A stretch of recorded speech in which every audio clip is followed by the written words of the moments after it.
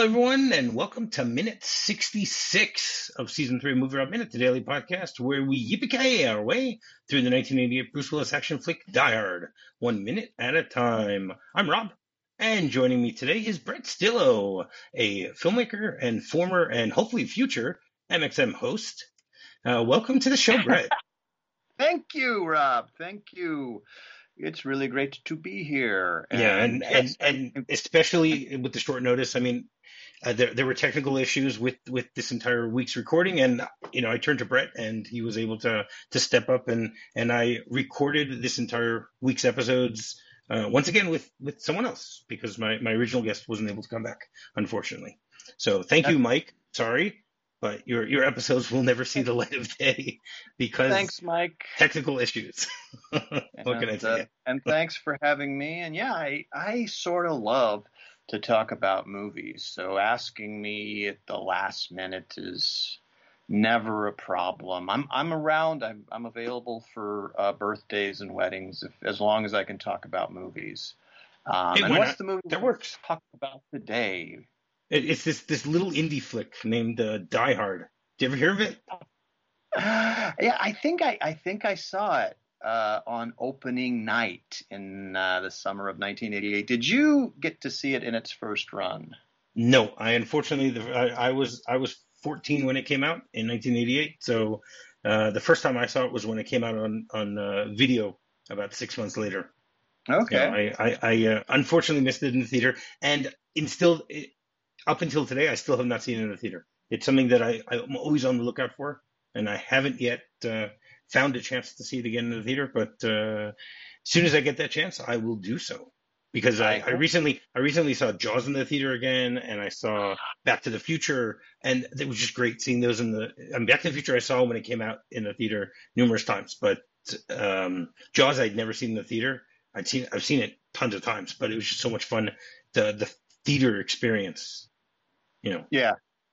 I definitely know what you're talking about. There's a favorite film, but then when you see it on the big screen, it's just extra frosting on that birthday cake. So yes, that is true. So I hope you do get to see it on the big screen. I had a lot of fun when I saw it on the big screen. Have you only seen it once on the big screen? Once on the big screen, and so over the years, I haven't seen it a lot, but I definitely have caught it, maybe 3, 4, or 5 times over the years. In the theater or in general? Yeah, streaming and right. Well, originally like CR. Yeah, right. I've seen it a few times. Right, but you also live in California, so you probably have more opportunities to see re-releases in the theater than I do. In Israel, it doesn't happen very often. When I saw that Jaws was out last week, or 2 weeks ago, I didn't really have much time to, I saw that it was playing, and I was like, okay, I have like 2 days to catch it because it wasn't something that was going to last very long. So okay. I was happy to see it that way. So I keep my eye out for that. Yeah. Jaws on a big screen. Cool. Yes, it was.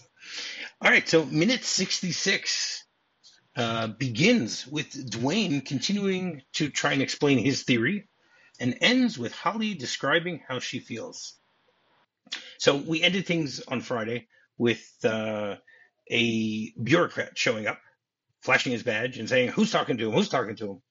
And then we had a little conversation between this bureaucrat named Dwayne Robinson, who is deputy chief of police. He had a conversation with our good friend Al, and Al explains to him why he thinks that we should be able to, trust this guy we're talking to. At this point, Dwayne continues to explain why he thinks that Al might be wrong. And what we heard on Friday was he started saying, has it occurred to you?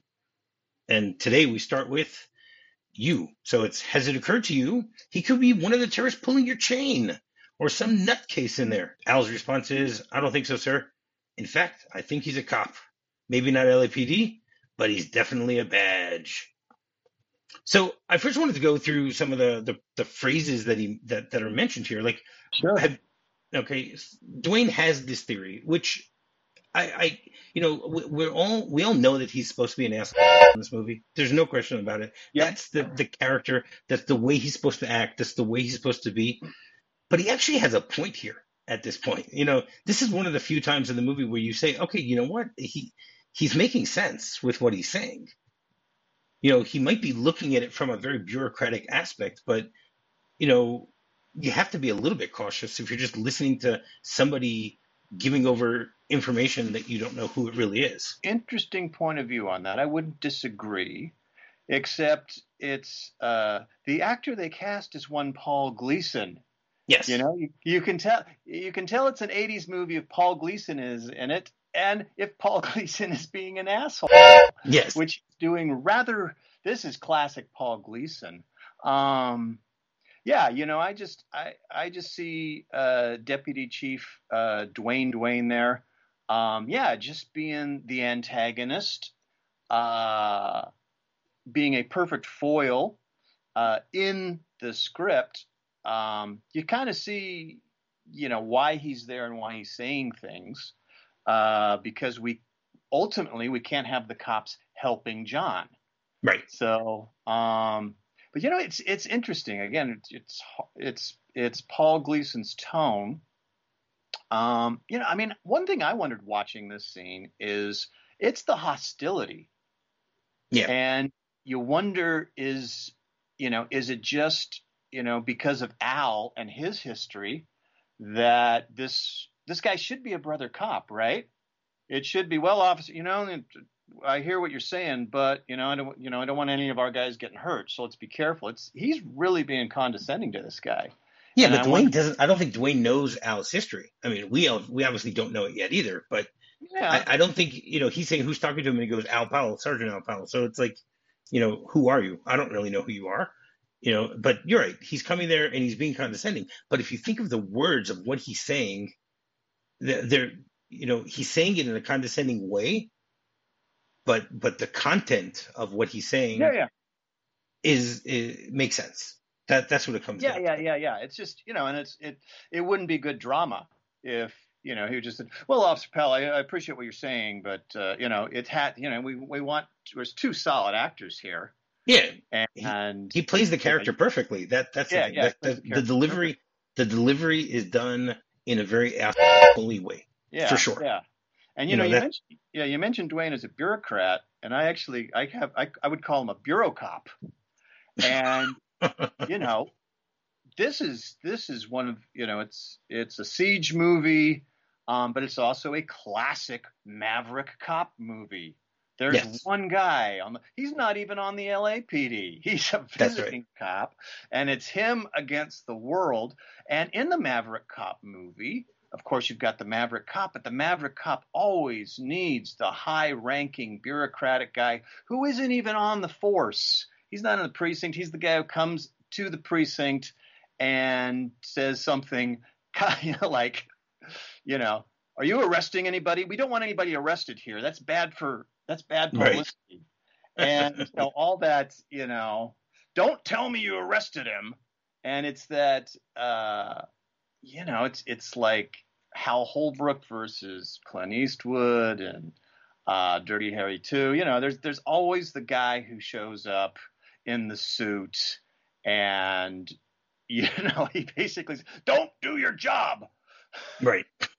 And more or less he's there to do that. So, and if they were having more of a professional conversation, there just wouldn't be any good drama there. But, again, you hire Paul Gleason.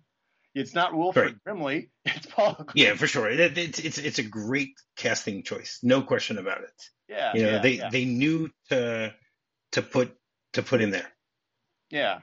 And you've also got in the background.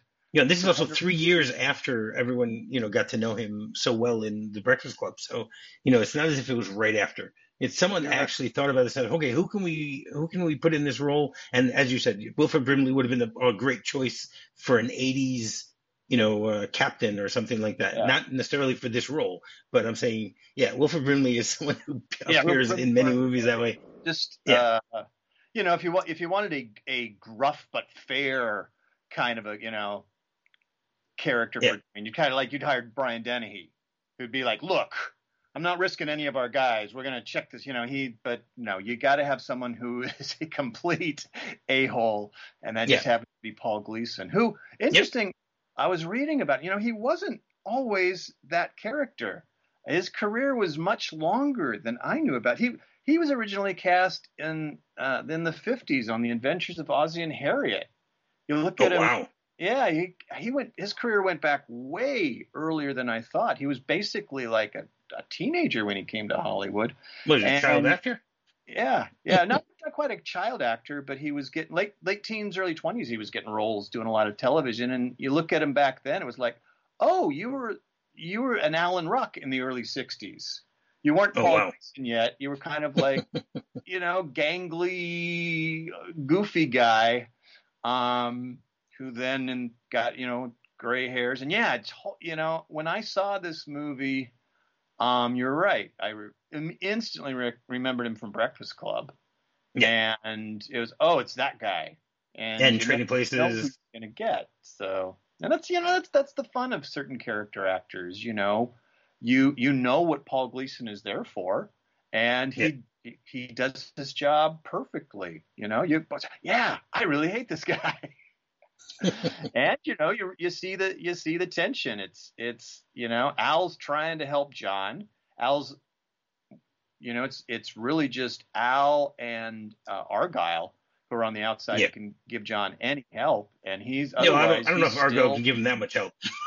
Argyle can find some mama bears if they need it, but that's about it.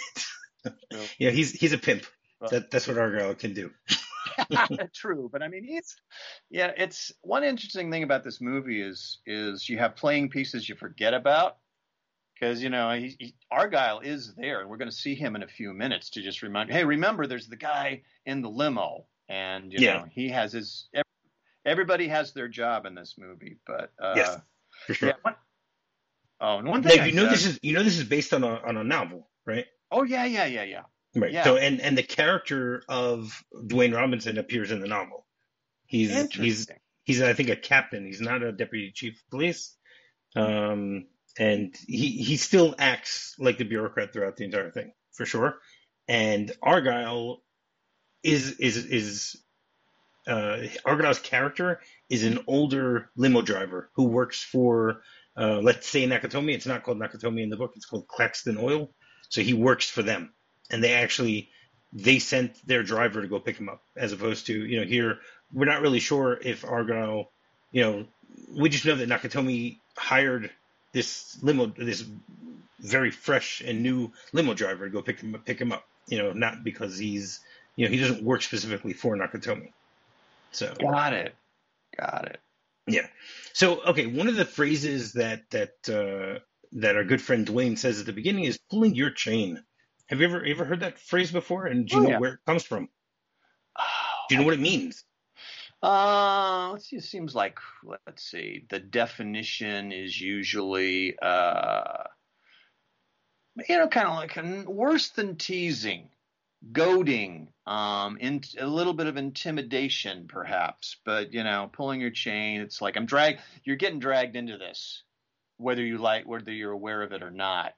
I think I would assume it sort of is associated with maybe a draft animal and doing something against your will. Yeah, getting led like a bull by the horns. Okay. All right. So basically the definition is to deceive someone in a friendly or playful way. It's usually playing a joke on somebody. Okay. So pulling your chain is usually a joke. You're pulling my chain. Yanking my chain could also be used instead of that. Nobody really knows the exact origin of where it comes from, but it is connected to the fact that, dogs have a leash. Yeah. Right. And when you pull the chain, they stop or slow down because they're then wondering what's going on, so that's the idea of the phrase pulling your chain. Now, it's funny that he would say that, he's saying, I mean, I've mentioned this numerous times over many episodes where we've discussed this, the lackadaisical way that everyone is dealing with this terrorist incident in 1988 is just unbelievable. I mean, obviously, we're now living 21 plus years, past 9/11.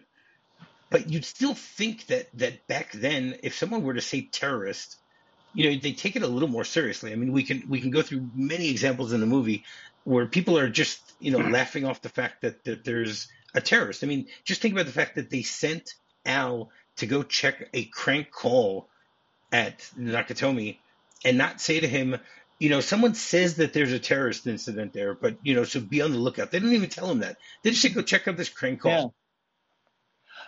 That's an interesting point, and I thought about that. I wrote a few notes down when forgetting William Atherton's character, the reporter, Right. Well, the name of his character. But when we get him a little bit later, don't yeah, we do get him. I think we're going to have him on Wednesday. But yeah, I kind of took note of what you're saying about how surreal it all seems, and how it did seem surreal in 1988, and Yes.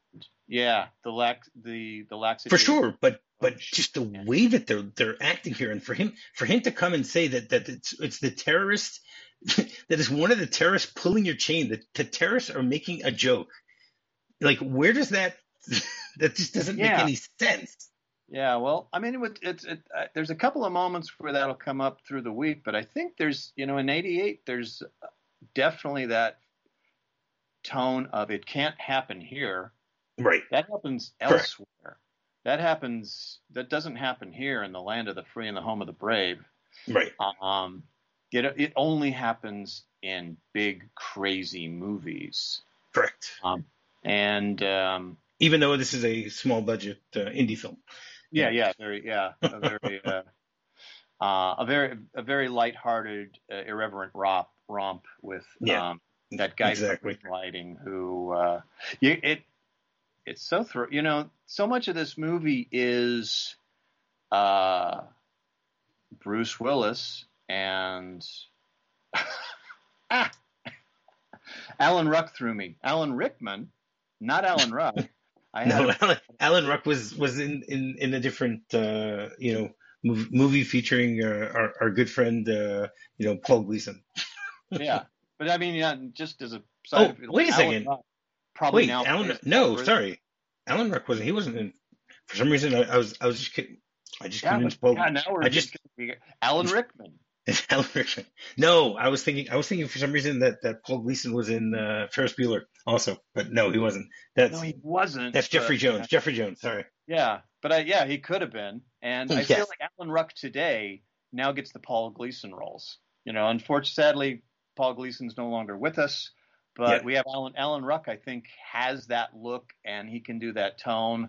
I'm trying to remember the last time I saw Alan Ruck. Pardon my French, but you're an asshole. Yeah. Yeah, exactly. I wanted to point out just, again, you can tell it's an 80s movie because of the lens flare.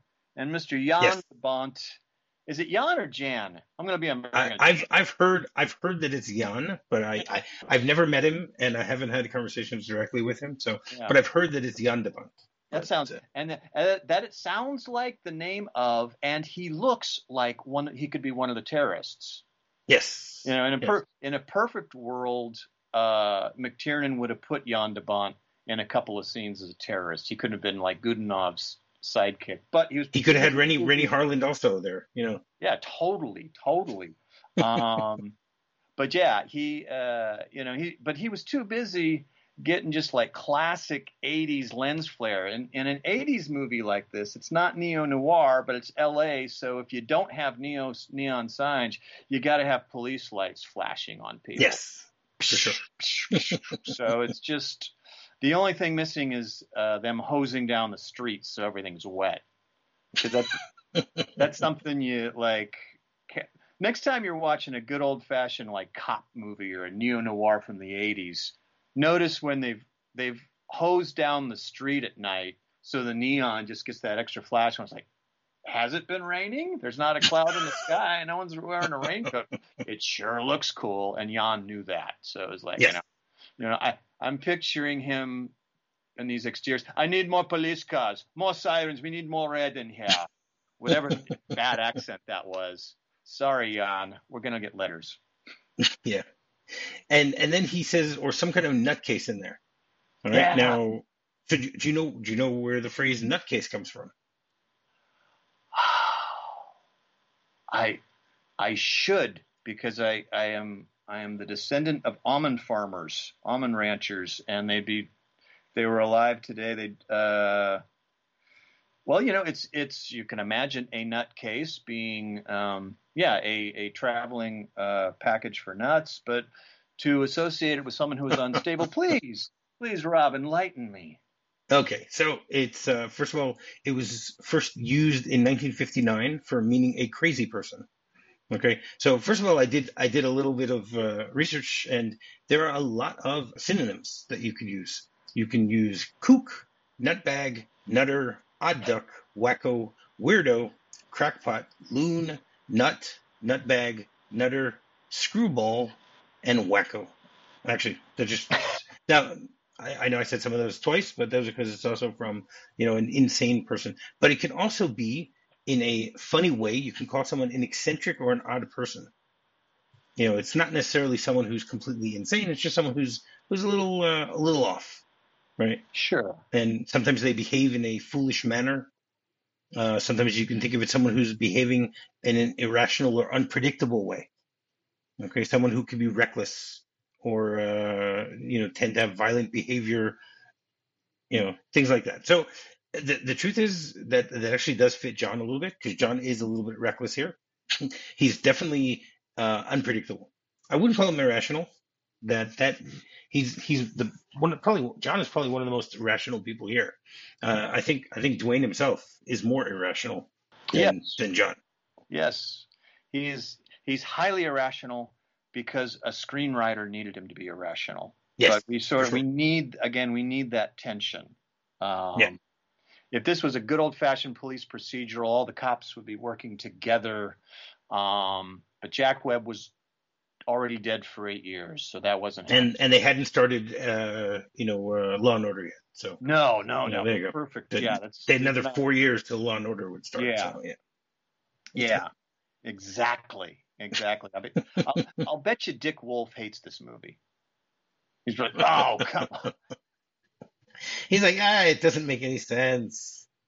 Oh, come It's not on. believable.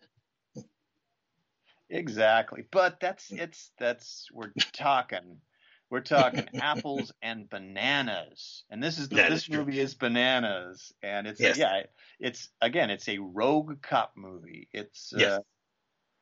So at this point, Powell then responds and says that, I don't think so, sir. In fact, I think he's a cop. Maybe not LAPD, but he's definitely a badge. So first of all, where do you think he gets this hunch? Why does he think that this is a policeman? I feel Like, what has John said that says that he's a policeman? Nothing.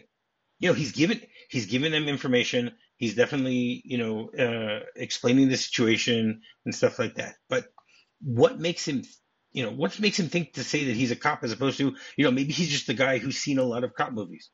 You know, I would imagine, since Al is a veteran. I mean, this is just pure assumption, that's what speculation. we're here for, Brett. We're Yeah, just here to true, we're just here true, for assumptions. You know true. what We are assumption you know what speculating. happens when you assume. Yeah, I'm working on some Al Powers fan fiction, but I would assume he probably just picked up on, in the midst of it, like, and I in a realistic sense, you don't want to. You got somebody who's calling for help, so you don't want to panic them, but you hear how rational, or not, like how calm John is being in a very scary situation, and he's giving information. So, and maybe, I can't remember, because that they have a couple of heart to hearts later on. Yeah.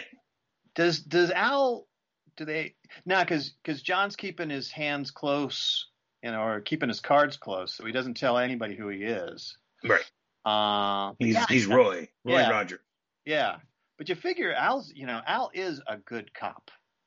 Um, and he's probably just going, yeah, this guy sounds like a guy I'd work with. Sounds like somebody I know. This guy sounds a little too good to, or a little too professional, a little too seasoned to be just, a witness or Right, but there is the you have to look at the difference between LA and New York. The way oh that you police, the way that you look at police in LA and the way you look at police in New York, even in the 80s. good point. They're completely, I guess you could say, heaven and earth. I mean, they're completely different, complete opposites of the Yeah, way that, which is one of the ironic things about the fact that the two of them have such a strong connection in this movie, is that as you mentioned, Al is probably a great cop, but he's a great LA cop. Like yeah. you couldn't take him and put him in New York, and he wouldn't. He doesn't seem as if he would work as well in New York as he does in LA. At least the way that the character is being played, Yeah. you know. And with John, I would think it's somewhat the same. But when Die Hard 2 comes out, we know that they sort of change that because they move him to LA. So he apparently somehow does find a way to fit in. But that's before he has to run back to LA, has to run back to New York for the third movie. So I guess that didn't work out too well. All right. They caught John, beating up Rodney King or something like that. Uh, but so I mean, what Al says here is he says that he's definitely a badge. Now, what do you think badge? What does he mean by that? Like what? Yeah. Like why doesn't he say he's definitely a cop? Like why definitely a badge? I wonder if that's just Jeb Stewart or the guy who did the rewrites just having, because cop is so used by everybody, and maybe that's where you talk to a policeman and we use yeah, he's a badge. Maybe that's a little more insider slang. Well, it is. You are right. It is police slang, and it stands for bravery, attitude, dedication, guts, and everything. There you go. Okay. So that's good. That's interesting. So when Al says that, it isn't just he's trying to tell Dwayne, no, this guy's one of us, and he's a good Right. one of us, and like yeah, because he's probably trying to make a very solid point that Yeah. we So need. how far back do you think it goes that people have used badges? Oh man. A number of years ago, I appeared on the Tombstone Minute, and I think we talked about badges and the origin of badges. And I'm trying to. Oh, this is one of those. I know I've read a little bit about the origin of badges and how they develop, but I can't remember. Would you happen to know anything about the history of badges? Well, it goes back to medieval times. Okay. Okay, and it's connected to where knights wore a coat of arms, which represented their various allegiances and loyalties and things like that. Makes sense. They could be made from metal, they can be made from plastic, leather, textile, rubber, and they usually are attached to the clothing in order for people to be able to see what who they are, what they Right. what they represent, and things like that.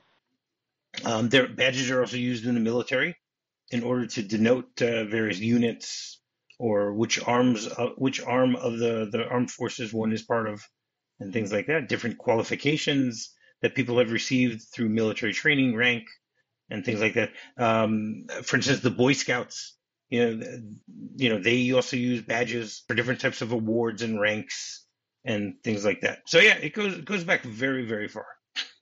And it's still being used. Yeah. So it's very, very interesting that, but I mean, I personally like the fact that the anagram for the badge, which what we mentioned earlier, I'd never even thought about that beforehand, that it could actually stand for something. That's cool. So, yeah, I think so like too. So Robinson then says, "How do you know that?" And he goes, "A hunch. Things he said, like being able to spot a phony ID." So I've always thought this was really funny. I mean, we talked about when they showed the ID, months ago. I think it was Tony's ID. That they got things wrong on the driver's license. With it didn't look like a real 1980s California driver's license, but You know, so I how much do you think it would cost to buy a phony ID these days? Oh, I went onto the dark web to try and find out these things. well, you went on the dark web. Should we be talking Yeah, about this? yeah, why Um, not? We're just talking. I'm not saying where. You know, okay, just the dark web. Yeah, it's you're down the street. I just not too long ago, I was had a vague recollection of being a teenager, and you could like in the back of like High Times, you could get a phony ID. There would be an ad. It was sort of for like a real phony ID or just like a paper phony ID. That some, had like a picture of Bugs some Bunny on it kind or of, something. I never Yeah. got one. So, but apparently, if you sent some guy in New Jersey $9, you'd get something that you could get in to see your favorite band or something like that. So, Well, I'll give you a hint. It costs more than $9. yeah. Oh man, that's and funny. I was just thinking about somebody. Somebody just asked me for my ID, which at this point is like ridiculous. But but I don't know how much does in current 2022 economic conditions. What is it going to cost me if I want to get a beer and I'm underage? Well, it's more complicated than that. It's what I looked up was how to get a new identity. Oh, So okay. therefore you get a whole bunch of different types of IDs, right? So in the U.S., in order to get a new passport, all right, a driver's license, and a brand new social security card and number. Okay, so first of all, the passport would cost you about $710. Okay. The ID and driver's license will be 200 plus, and a new social security card number or card is actually only about $5. Doesn't cost that much to do it. If you want to try getting educational certificates and qualifications, those you have to use bitcoins for. So there's prices here in bitcoins for that type of thing. If you want to if you want to start a new bank account, that's about $70. If you want to get new credit cards, that's about $45. And if you want to fix your credit history, that's about $200. Okay, which is considered pretty low for these type of things. So basically, the minimum cost to get a new ID in the U.S. is about $1,300. But Okay. again, that is a completely new alias. Yes. Well, that's why I broke it down a little bit. So that, Okay. but then again, if you're getting a new passport and you're getting a new ID, you just might as well just do the whole thing. The passport's already going to cost you more than half. So now, if you want to do it in Europe, okay, it will cost you about another $100. It's about $1,400 to do there. In Canada, it's about the same as in the U.S. It's about $1,300. The passport's a little cheaper, but the driver's license is actually more expensive. The Canadian passport is only $660 instead of $710, like the American, but the driver's license is at least $275. Okay. Canada always does it. Yeah, what can you do, Canada? In the UK, it's also about $1,400 if you want to try and get that. The driver's license is a little bit more expensive. Also, it's $305, but the passport is the same as the U.S. It's about $710. But the most expensive place is in Australia. If you wanted to completely get a new identity, would that cost nearly $1,500? Again, we're only talking $100 difference between most of these places, but still. And I appreciate your in terms of false identities, you're trying to find the bargain for our guests or for our listeners. That's right. So if you're looking for a false ID, you should probably do it in the U.S. That's probably that's. I think that's the that's the best way of looking at it. Yeah, go to Costco and get an alias, and exactly using a fake Costco card. Exactly, and so our good friend Robinson's response to this is, Jesus Christ, Powell, He could be a bartender for all we know. So now the irony of this line is that Bruce Willis used to be a bartender before this. That's You know, true. which Bruno, is yeah. a great. That's right. It's a great piece of trivia that they fit that in there. That's a. I wonder if that was a little nod to Bruce, or that just happened to be. But yeah, and there you go. That's Robinson's. Well, Just when we get to what do you think? Do you think it was a nod to Bruce or not? When we get to this to the script, I'll be able to tell you what the truth is. okay. So what's your Uh, bet? You think it's something that's in the script, or you think they changed it when they cast I think Bruce Willis? I'm gonna say it was an intentional nod to Bruno because that's more fun. So I'll vote with that. Okay, all right, and we'll hear at the end of this episode whether you're right or wrong.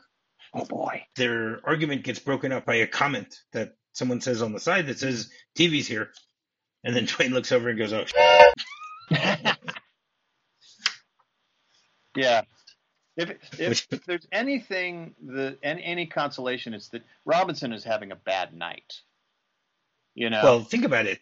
Think about it. He's on call on Christmas Eve, True. and he actually has to go deal with this this fake terrorist Yeah. thing. And this is and I think a lot of his motivation is avoiding things like the media and having to Yes, deal with that. So, but I mean that's but his. it's funny. He wants to avoid it, but he still wants to take the credit for everything. Yeah. Yeah.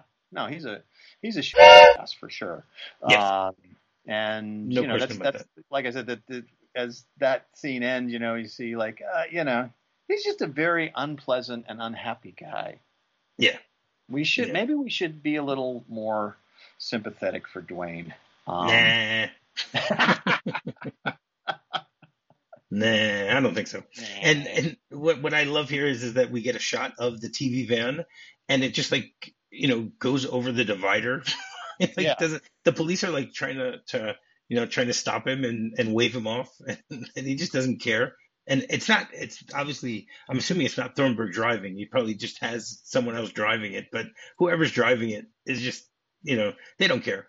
They're yeah, just they want to get as close as possible, and they don't really care about the whole thing. and it And just we hear horns honking and people screaming and stuff like that, but you can't really hear specifically what they're saying. right. And then we get a shot of a portable TV being brought into Hans's office, and it gets turned on, and we hear music from the TV, and we hear someone on the TV say, "I'm not going to warn you again." Now, I did a lot of research to try and find where this clip comes from, and I couldn't Uh-huh. find it. Couldn't find it. It looks like it's from some sort of like Western TV show or something like that, but I couldn't figure it out. So Ooh. sorry to disappoint everybody. Wasn't able to do that. We just So- see someone. I was thinking like it's something like maybe Little House on the Prairie or something like that. Where someone's getting into a fight because you see the guy wearing the denim overalls and stuff like that. We're taking a swing, but absolutely no clue. So if I, anyone out there actually knows where it's from, let me know. Did you figure it yeah, out, Brett? exactly. And compliments to you for at least digging. Yeah, That's a deep cut. So you yeah, tried. I did. I did. Tried. You're saying I get points for trying. Okay, Absolutely. Yeah. that's good. Yeah. All right, I appreciate that. So then we see Alexander leave the room after he puts down the TV on the desk, and as he's walking out of the room, passes Holly, who walks into the room with a very strange look on her face, followed by Franco. And at this point, we hear her say, "I have a request." And Hans is busy, and then he looks up and goes, "What idiot put you in charge?" Yeah. Right. And I've always loved her response. "You did when you murdered my boss." That is that is a great reply. And this is an important scene here for Holly because she's held her own pretty well throughout the movie, but now we're seeing just like what she is made of. Yeah, come for in sure. and face off Hans, who is he reminds me a little more of a British headmaster. He's just looking at his desk, and there's something just maybe slightly ungruber about him here. Do you know what he's looking at? What would you guess he's looking at? The script will Oh tell us. boy, We'll find out with the script. They never show it I to us. We don't get to see it. I, It's out of I frame. imagine he's looking at the plan, or maybe he's looking at the weather in Buenos Aires, or where. Not, spoiler alert. Where are they planning on when they escape? Where are they planning to? They don't say. They just say beach. Oh, they don't. Interesting. That's one of those I could picture Gruber saying, We'll be on the beach. We'll be on the beach, earning 30%. That's what he says. Yeah. Doesn't say anything about where. I am gonna step down. And what is he looking at? Well, no, I'm not going to tell you yet. We'll get there with the script. Oh, you're gonna have to okay. You're gonna have to wait. You have to wait a little bit, just a little bit more. Yeah, a little bit more. Now, the funny thing is that why is she in charge?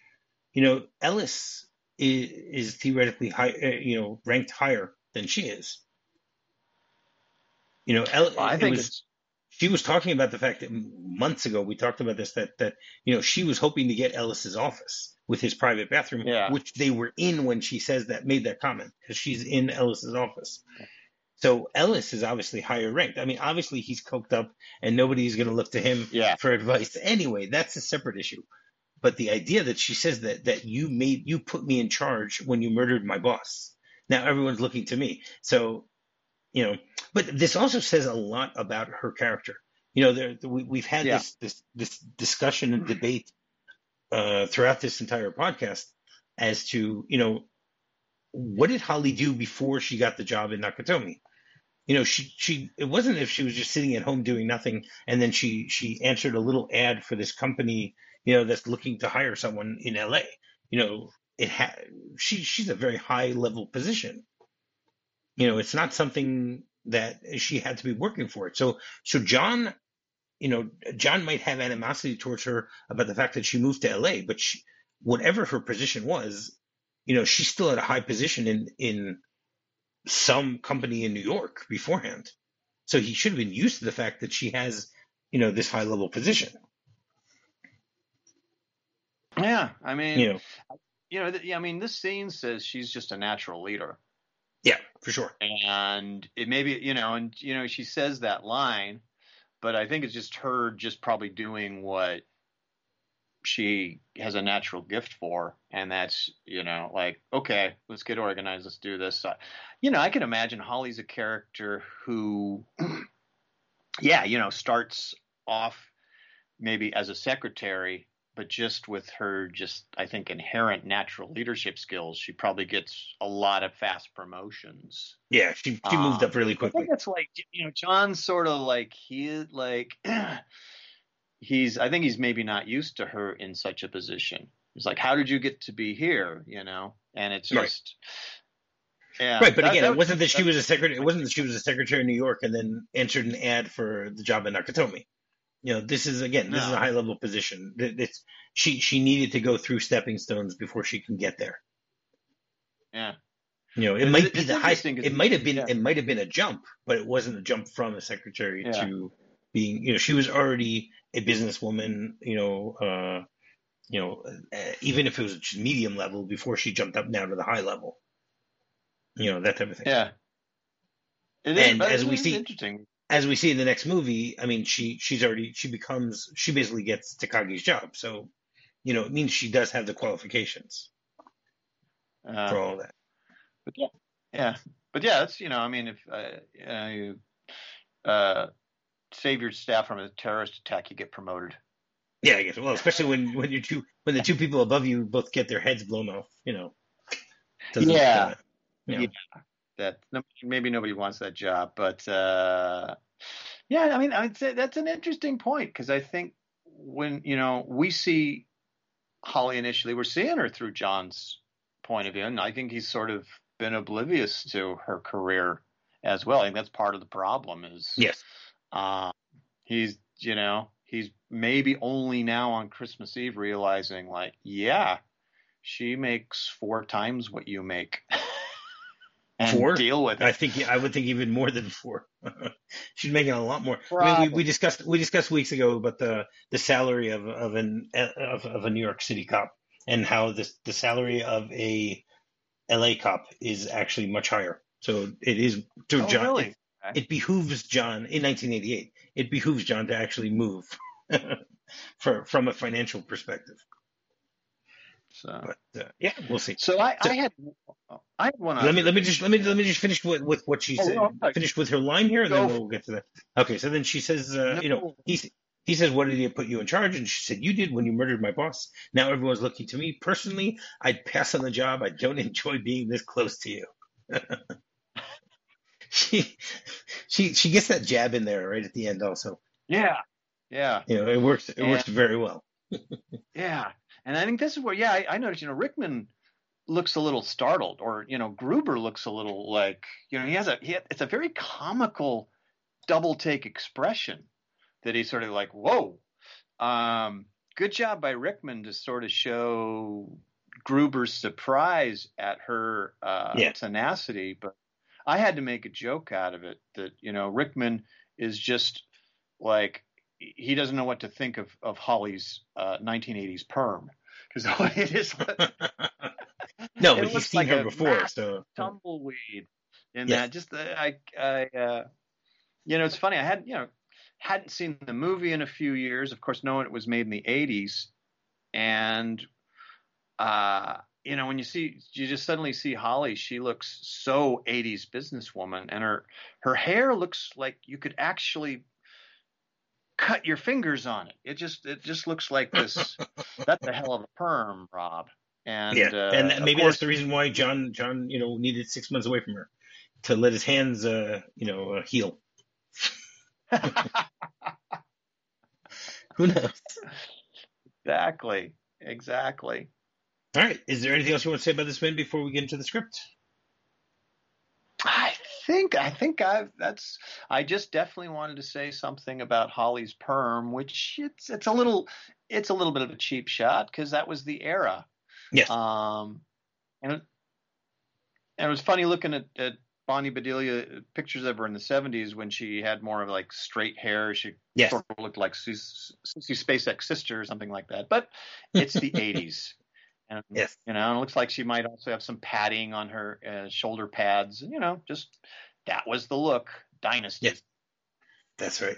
All right. So the script has just a few minor discrepancies, nothing really major. But first, we'll talk about the two things we discussed earlier about whether the phrase of bartender was added in for Bruce Willis, and the answer is no. It was already in the script. So sorry, Brett. You missed on that one. That's okay. That's okay. Still a good line.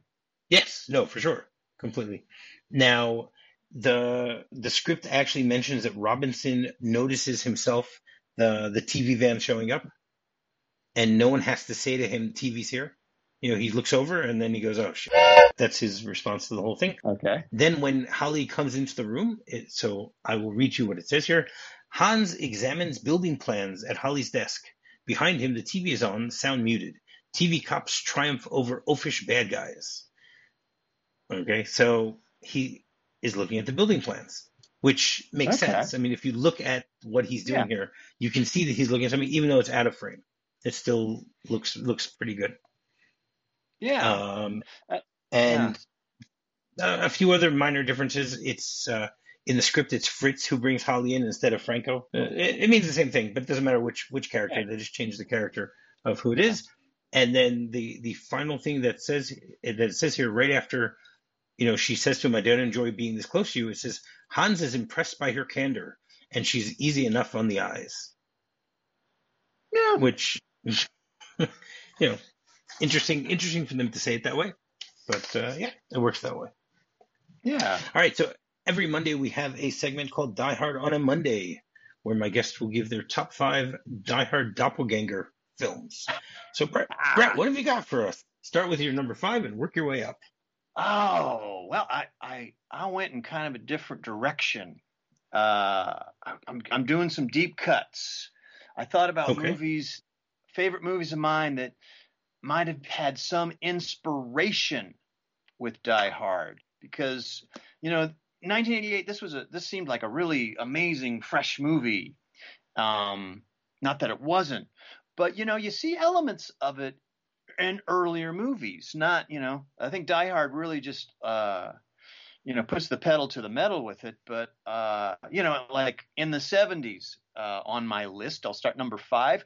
There's a great hostage melodrama movie, The Taking of Pelham 123. Have you ever seen that? Oh, I love that movie.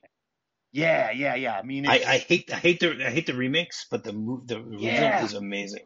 yeah, the original. And you kind of wonder I if actually hope that I'm going to do that one in the future. That's oh wow, a great. ooh, yeah, Yeah, yeah. it's on my list. It's very high on my That's list. a good So one. That's a good one. yeah. So it's not a clear line through, but I think you see some of the inspiration for that, and like Well, Robert we know that, Shaw's, right? was he Mr. Green in that? And that's, No, Tarantino, Mr. Blue. That's Mr. He's Blue. Mr. Blue. Yeah, Mr. Green is Martin Balsam. okay. Man, your Pelham 123. Yes, I I do. bow my Yes, head I do. towards you. So yeah, that's one where, I feel like there's a little bit of DNA there. I'm going to go back to another favorite of mine. And that's the theme of, one man against the system, or, one man on his own. And Point Blank with Lee Marvin, 1967. Little different because that's just a criminal who's tearing up the mob. But what's important is that movie was based on a novel by Richard Stark, a.k.a. Donald Westlake, who did it's one of the Parker crime novels. And we can also talk about, the novel inspirations. He did a great book that's never been properly done as a movie called Slayground, and it was written before, and I just forgot the title of the novel that Die Hard's based on. Based on Nothing Lasts Forever. Nothing Lasts Forever. By Richard Roderick Stark Thorpe. wrote. Yeah, Roderick Thorpe and Nothing Lasts Forever. And Richard Stark, Donald Westlake in 1971 wrote Slayground, which is set in an abandoned amusement park in the dead of winter. And it's the same kind of cat and mouse where the hunter becomes the hunted and vice versa. And, I have to wonder if Roderick Thorpe, he might have even been pals with Donald Westlake. But there's some interesting parallels in that novel, which was never properly done as a movie, should have been a movie. I think it was made as a movie in 83, but it wasn't so good. And then got a couple more. I'll go back all the way to 1932. Because, Die Hard is totally a cat and mouse movie, and the hunter becomes the hunted and vice versa. And the definitive movie of that is one of my favorite movies, The Most Dangerous Game. It's the classic story of, the hunter becomes the hunted. And it's got a great British actor who was, I think, the Alan Rickman of his generation, Leslie Banks. He's even got a beard. And it's a totally fun movie, pre-code. And then I'll take it back to what I think is the very first modern action adventure movie. And this is about some guys who steal a train and one guy trying to get it back. And that is Buster Keaton in The General, one of my favorite movies. 1926, 1988. There's about 60 years. 1925, isn't it? Isn't it 25? Yeah, 20. I think. 25, 26, definitely in there. But The General is just no. sure, Sorry, you're right. It's 26. Movie. I bow to you, Brett. It's 26. Sorry. Oh, it's okay. I mean, your dart was right next to my dart. The fact that you were that close is, hey.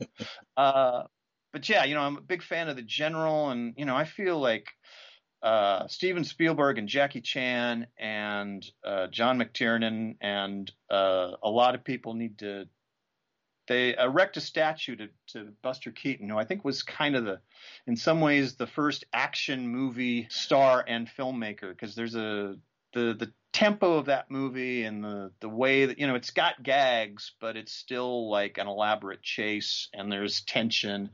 I'd like to see a silent version of Die Hard made in 1927 with Buster Keaton. Or that Harold would be Lloyd. very, very interesting. Yeah, I'm a big Harold Lloyd fan. Yeah. Oh, gotta love Harold Lloyd. Yeah, I think, so that's, and, I think, and to kind of take it back to 1988, we love John McClane because he's a very capable hero, but he's also, we wince at some of the jams he gets in, but there's also humor to it. We kind of laugh along with it. Mm-hmm. Even if sometimes it's nervous laughter. Oh gosh, that's horrible. But, and this movie absolutely has comic elements to it. And so, those are was that 5? I actually only counted 4. Taking Pelham 1, 2, 3, Point Blank, Most Dangerous Game, and The General. Yeah. And also I'll throw in 2 more. I'll do a daily double.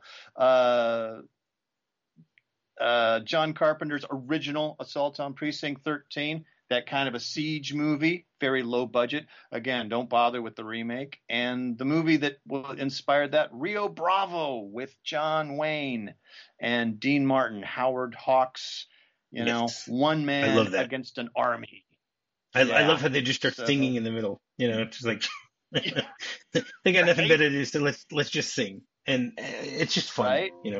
Yes, it's very fun. That might be the one missing element of Die Hard, and maybe if Bruce had his career was a little further along, and this movie put him on top, but if he was already on top, he was, I'd really like to sing in this one, and I guess he sings. Doesn't he, like?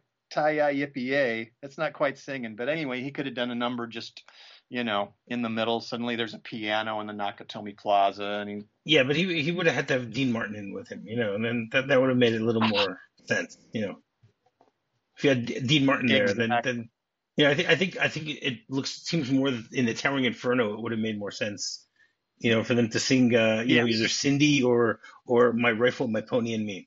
Those might have fit in a little better. Exactly.